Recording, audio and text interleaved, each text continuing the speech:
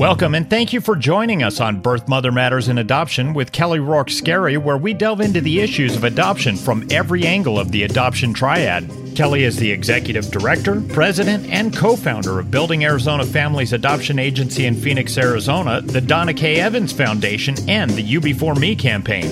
She has a bachelor's degree in family studies and human development and a master's degree in education with an emphasis in school counseling. She was adopted when she was 3 days old. She was born to a teen birth mother raised in a closed adoption and reunited with her birth mother in 2007. Our goal with the Birth, Mother Matters, and Adoption podcast is to spread awareness and education about the beautiful choice that is adoption. So today is the actual first episode of our third season. We're so excited that we have so many listeners that join us and have been loyal and listening to all of our episodes.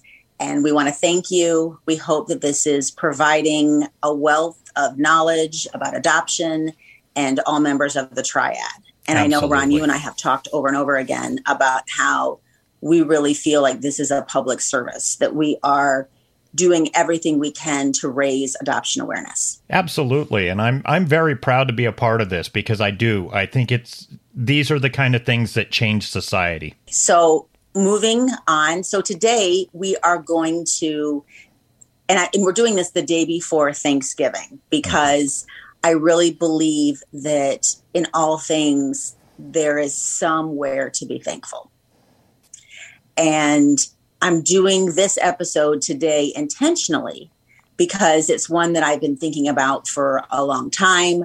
And I wanted to make sure that I had my mind wrapped around exactly, what parts of the story would be most relevant to our listeners. Mm-hmm. So today we're going to be talking about somebody that I have not really talked about before. Today we're going to talk about my biological birth father, or lack thereof. Okay. And we've talked a lot about my birth mother. She was a huge part of my life after we reunited when I was in my 30s. Mm-hmm. And we had 10 years that we were able to spend in each other's lives before she passed away. I have not really gone into details on who my birth father is or what the story behind that is. And I think today is the time. We're heading, we're starting season 3. You and I have both always had the agreement that we were going to be honest and open about our stories. And you have done an amazing job of that. And so hopefully I can at least match you. Oh, no, you outshine me for sure. I have one horrible incident that I'm just, so you have a lot more to share in regards to adoption than I do. Let's just dive into it. So my biological mother was 15 when she became pregnant with me. And she was about 15 and a half. When she found out she was pregnant 3 weeks before I was born, after she learned she was officially pregnant, she went to a payphone. This is a story that she has told me over and over again. She went to a payphone and she called up a man named James, who she said was the birth father. And she told him that she was pregnant and about to have a baby, and it was his. And she said he hung up the phone. And so she thought, well, okay, well, he's not interested, clearly. Mm-hmm. And she moved on. I was born 3 weeks later. And when it came time to fill out the birth certificate, it was labeled unknown. When they did the identifying information, she filled out all the identifying information as if it was James. So when you pull my adoption records, that's what it portrays. When I first reunited with my birth mother, she was very possessive in a good sense. Mm-hmm. She didn't want to share with anybody. She didn't want to, what did she say? She didn't want, her words, she did not want to have to share her time. This wasn't a joint custody thing. Right. She wanted to make sure that when I would go to Ohio, that it was just, her that I was seeing and my brothers, and it wasn't split between two sides. Right. And I would say probably six months after we reunited and we got to know each other, I explained that I really wasn't looking for a relationship with a birth father, that I really wasn't interested other than for medical reasons, which was one of the reasons that I had initially looked for her. Now, how about just curiosity? Sure. Okay. Yes. But I like you said, you didn't want a for, relationship. You just kind of were right. curious. I wasn't plus looking the for medical. a relationship like I had with her. Right. She was all I could handle anyway. And it was in a good way. Right. And I thought, you know what? It would be great just to know who he is, mm-hmm. and absolutely curiosity. And then maybe, find out a medical history. That would be great for me, for my kids. I think that would be a good thing. And so I asked her the name, and she told me his name. I'm just going to leave it as James. I'm not going to go into a last name, sure. But she told me the name of that person. And so I then started doing research and trying to find, who this gentleman was. I did eventually find him. And when I flew back to Ohio, I thought it would be a good time to meet with him and see if he's willing to do a test. Mm-hmm. So my mom did not like this idea whatsoever. She was adamantly against it.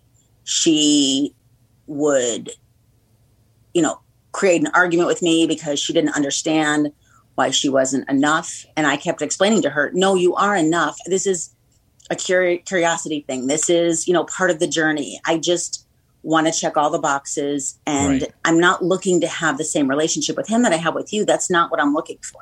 Mm-hmm. So.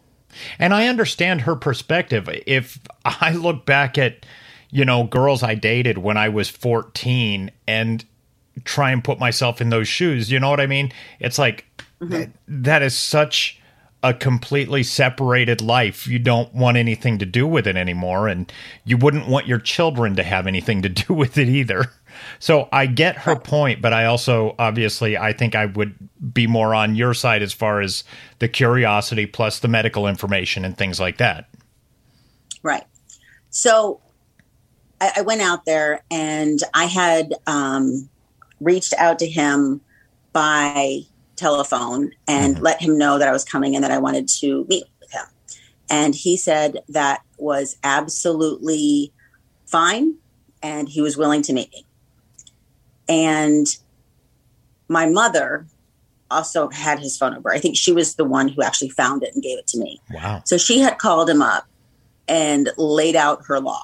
This is how this is going to go. You're not taking time from me. And she was a little intimidating, I think, on the phone call to him, because then he calls me back and says, I'm happy to meet you, but she's a little bit much. And then I think he referred to her as being a little country, like he didn't know really what he was stepping into. Right. And I just laughed and said, she's harmless, she's fine. And he said, yeah, I don't remember the phone call. He goes, I'm not saying it didn't happen. I don't remember a phone call where I hung up. Long time ago. And being told that she was pregnant. And a lot of time had passed. I mean, at that point, it would have been like 32 years. Mm-hmm. I don't know that I'd remember a phone call from 32 years ago. I tend to think, because that's a pretty important phone call. That is. I tend to think he probably did remember it, but didn't want to admit to it. And I understand. Maybe. I get it. Maybe. So I had flown out, and again, my mother was really unhappy that I was going to see him, but she had finally accepted it. Mm-hmm. And I went to lunch to meet him. It was with my ex-husband at the time. He came along as well. And we met James and James's sister. Very strangely, I looked just like James. Really? And just like his sister. Wow. So much that his sister had said to me, wow, you look just like his oldest daughter and you look like us. I mean, it was very evident that there must have been some connection because the coloring, everything was right. He was short, I'm short, blonde hair, blue eyes. Like it was really, and I really liked him. I really liked his sister. They were really nice people. Mm-hmm. And at the end of the lunch, I had said that, just to be sure, I'd like to do a paternity test. Mm-hmm. And he said that was totally fine. I actually set it up with a lab so that he would go into a lab and have it done rather than, the over-the-counter ones from Walgreens. And so I did the same. And when I got the results, it was not him. Wow. Which was really hard for me. I was just going to ask. Yeah. So what was that like? It was really disappointing because I thought, okay, I'm going to be able to finish the circle. I'm going to be able to put this to rest. He's nice. He seems very friendly. His sister's very nice. So I can, all's well ends well. We can close that door. All's good. But it wasn't him. So I then had to tell him the results. And he sounded disappointed. Wow. It was over the phone, so I didn't get to see his face. Mm-hmm. And, we were, I think, both feeling pretty awkward. So we just kind of exchanged niceties and let the phone call go. Right. I then called up my mother, and I was a little angry, which probably wasn't fair on my part. But I called her up and I said, I will never forget these words. It's not him. And of course, she's like, what? Because she didn't know what I was talking about. Right. And I said, it's not him. I felt like a teenager mad about something, and just frustrated. And I was like, it's not him. It's not him. Well, did you feel like you had been misled by her? Yes. Okay. And I don't think it was intentional. To this day, I don't think it was intentional. But yes, I did. And then I felt guilty for even thinking that because I thought, well, this is all the information with the adoption paperwork. Mm-hmm. So she really believed it was him.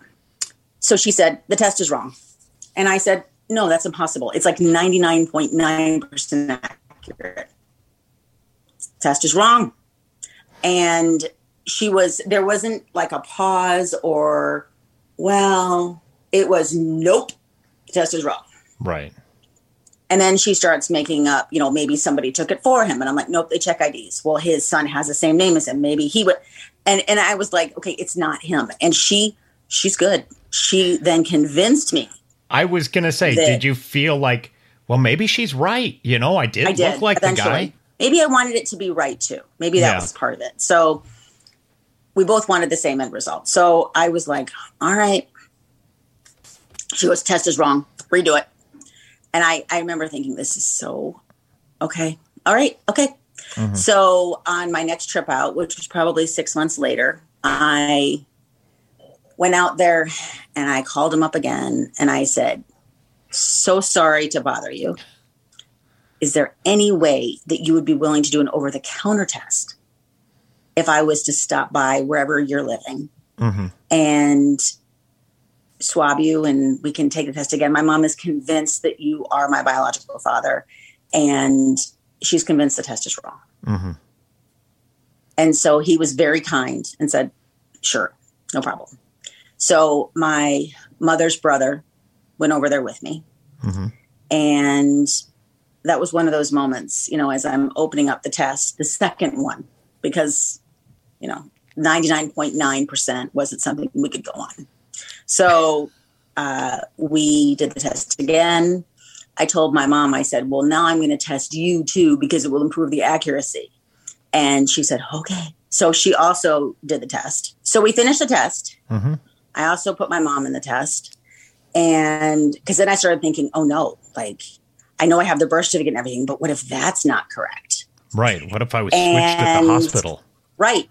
I started having all these crazy thoughts of, oh my gosh, this moment of panic. Mm-hmm. And so the results came back in. My mom was 100% my mom. And James was 100% not my dad. So we could put that to rest. Did that make you angry again? Like, fool me twice kind of thing, you know? Yeah. Okay. Yes. I went back to my mom and I said, okay, it's not him. And she said, well, let me think. That was her thing. Let me think. Give me a minute. It's Joe. And I said, Joe, I remember when I got together with him. And I said, you've never mentioned Joe. I just remembered right now. And I said, what's Joe's last name? I don't know. But I know where he used to live. And I thought, oh, forget it. Here we go again. Oh, so you were just going to abandon it? Yep. Done. Okay. I was like, never mind. And so I got frustrated and left it for a few years. Wow. Then every time I would go to Ohio, I became the guessing game. So her husband would be like, you know, she kind of looks like X, or you know what? It could have been Y. And at one point, I remember looking at her brother and I said, how many could there have been? She was 15. Her younger brother said, yeah, she and Connie were a little wild. I mean, they would climb out the window at night. I mean, they were a handful.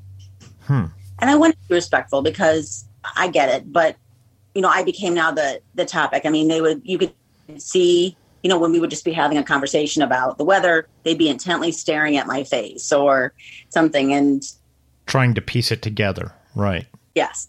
Mm-hmm. So my mom pretty much stuck that it was this Joe. And I really wasn't. I mean, I was intrigued, but not enough to really be motivated to do something. Mm-hmm. And this became a pattern, actually, where I think I have a lead and I'll kind of revisit the idea of trying to figure out who it is, and then I'll drop it. When I would go back and look at my youngest brother, Michael, and my baby pictures, we look remarkably similar. Mm-hmm. You could almost swap the pictures out. And so then I thought, well, maybe it's their dad. She just kept saying, nope, not him. And she was still in contact with him. When I would go out there, she would be like, nope, you don't need to test him. It's not him. And she just kept maintaining this Joe. But when I tried to pinpoint where the house was to maybe pull property, you know, records, no luck. So time went on. And for the most part, I had dropped it. Again, I was really looking just to close the loop and for more information. Mm-hmm. And then when we went out for the final visit with her, when she was in a coma, my husband and I were there. And I thought, you know what? Why don't I just ask the boys' dad if he's willing to do a test? And then I can at least cross him off the list. So right. I went ahead that he agreed to take the test. And it wasn't him. So now I'm 3 paternity tests in. And now I am angry. However, because my mom died shortly after, this wasn't really my focus anymore. Mm-hmm. It was grieving her. And I think, again, closure would be great. And I've had people say to me, oh, well, Ancestry DNA and 23andMe. And yes, I've done all those. And yes, I have people on both sides. There are times where I will go through, and even to this day, and try to do the process of elimination. And I've had people say, oh, no, we'll figure it out for you. And, you know, I think if it's meant to be, and I'm ever able to learn that information, that would be great. Mm-hmm. But I also think that I've reached peace with not knowing. I think that my story with no answer in the end is very helpful for a lot of the women that we work with. Mm-hmm. Because when they come into the office and they have more than one birth father, when I share my story, I think I bring a comfort to them because they know that they're not alone. And, you know, I turned out somewhat okay. And I didn't know who my father is. And so it's not the story, I think, 20 years ago that I would have ever believed was mine. Mm-hmm. But I'm thankful for what I have. And I'm thankful that I did reunite with my birth mother. Mm-hmm. And she is enough. And if I never find out who it is, then that's okay. That's okay. And I'm hoping that by sharing this information, families will be able to understand where an adoptee's mind goes and what they think and how they're processing it. For an adoptee who may not know who their father is, they're not alone. Mm-hmm. And for a birth mother to know that my mother was no different than you. I will say, on a funny note, after we sat down and, she started trying to eliminate people or try to figure out who it was. And, her give me a minute, let me think was the common answer. When asked, my mother didn't want to talk about it. Truly was confused as to who it was. She looked or sounded, I would say, because it wasn't in person, very surprised when it wasn't James. And the other thing I'm so thankful for is I'm glad I tested James when I did, because about 5 years after I tested him, he passed away. Oh. And he was very young. He was in his late 50s. Mm-hmm. And so at least I was able to put closure on that road. So hopefully, as people celebrate their Thanksgiving tomorrow, they can really think about all the ways and things that they have to be grateful for. Maybe life isn't turning out the way that you wanted it to or what you dreamed of, but maybe there's a reason why, and there's a bigger purpose. And I think that when you sit back and you look at your life and you find things to be thankful for, you'll find them. We have a pregnancy crisis hotline available 24/7 by phone or text at 623-695-4112, or you can reach us on our toll-free number 1-800-340-9665. We can make an immediate appointment with you to get you to a safe place, provide food and clothing, and help you get started on creating an Arizona adoption plan, or just give you more information. Check out our blogs on our website at azpregnancyhelp.com and follow us on Facebook, Instagram, and Twitter by looking for AZ Adopt Podcast. If you enjoy this podcast, make sure to rate and review us on whatever platform you use to listen to us, and tell your friends about us. Birth Mother Matters in Adoption was written and produced by Kelly Rourke-Scary and edited by me. Thanks go out to Grapes for letting us use their song I Don't Know as our theme song. Join us next time on Birth Mother Matters in Adoption. For Kelly Rourke-Scary, I'm Ron Rains, and we'll see you then.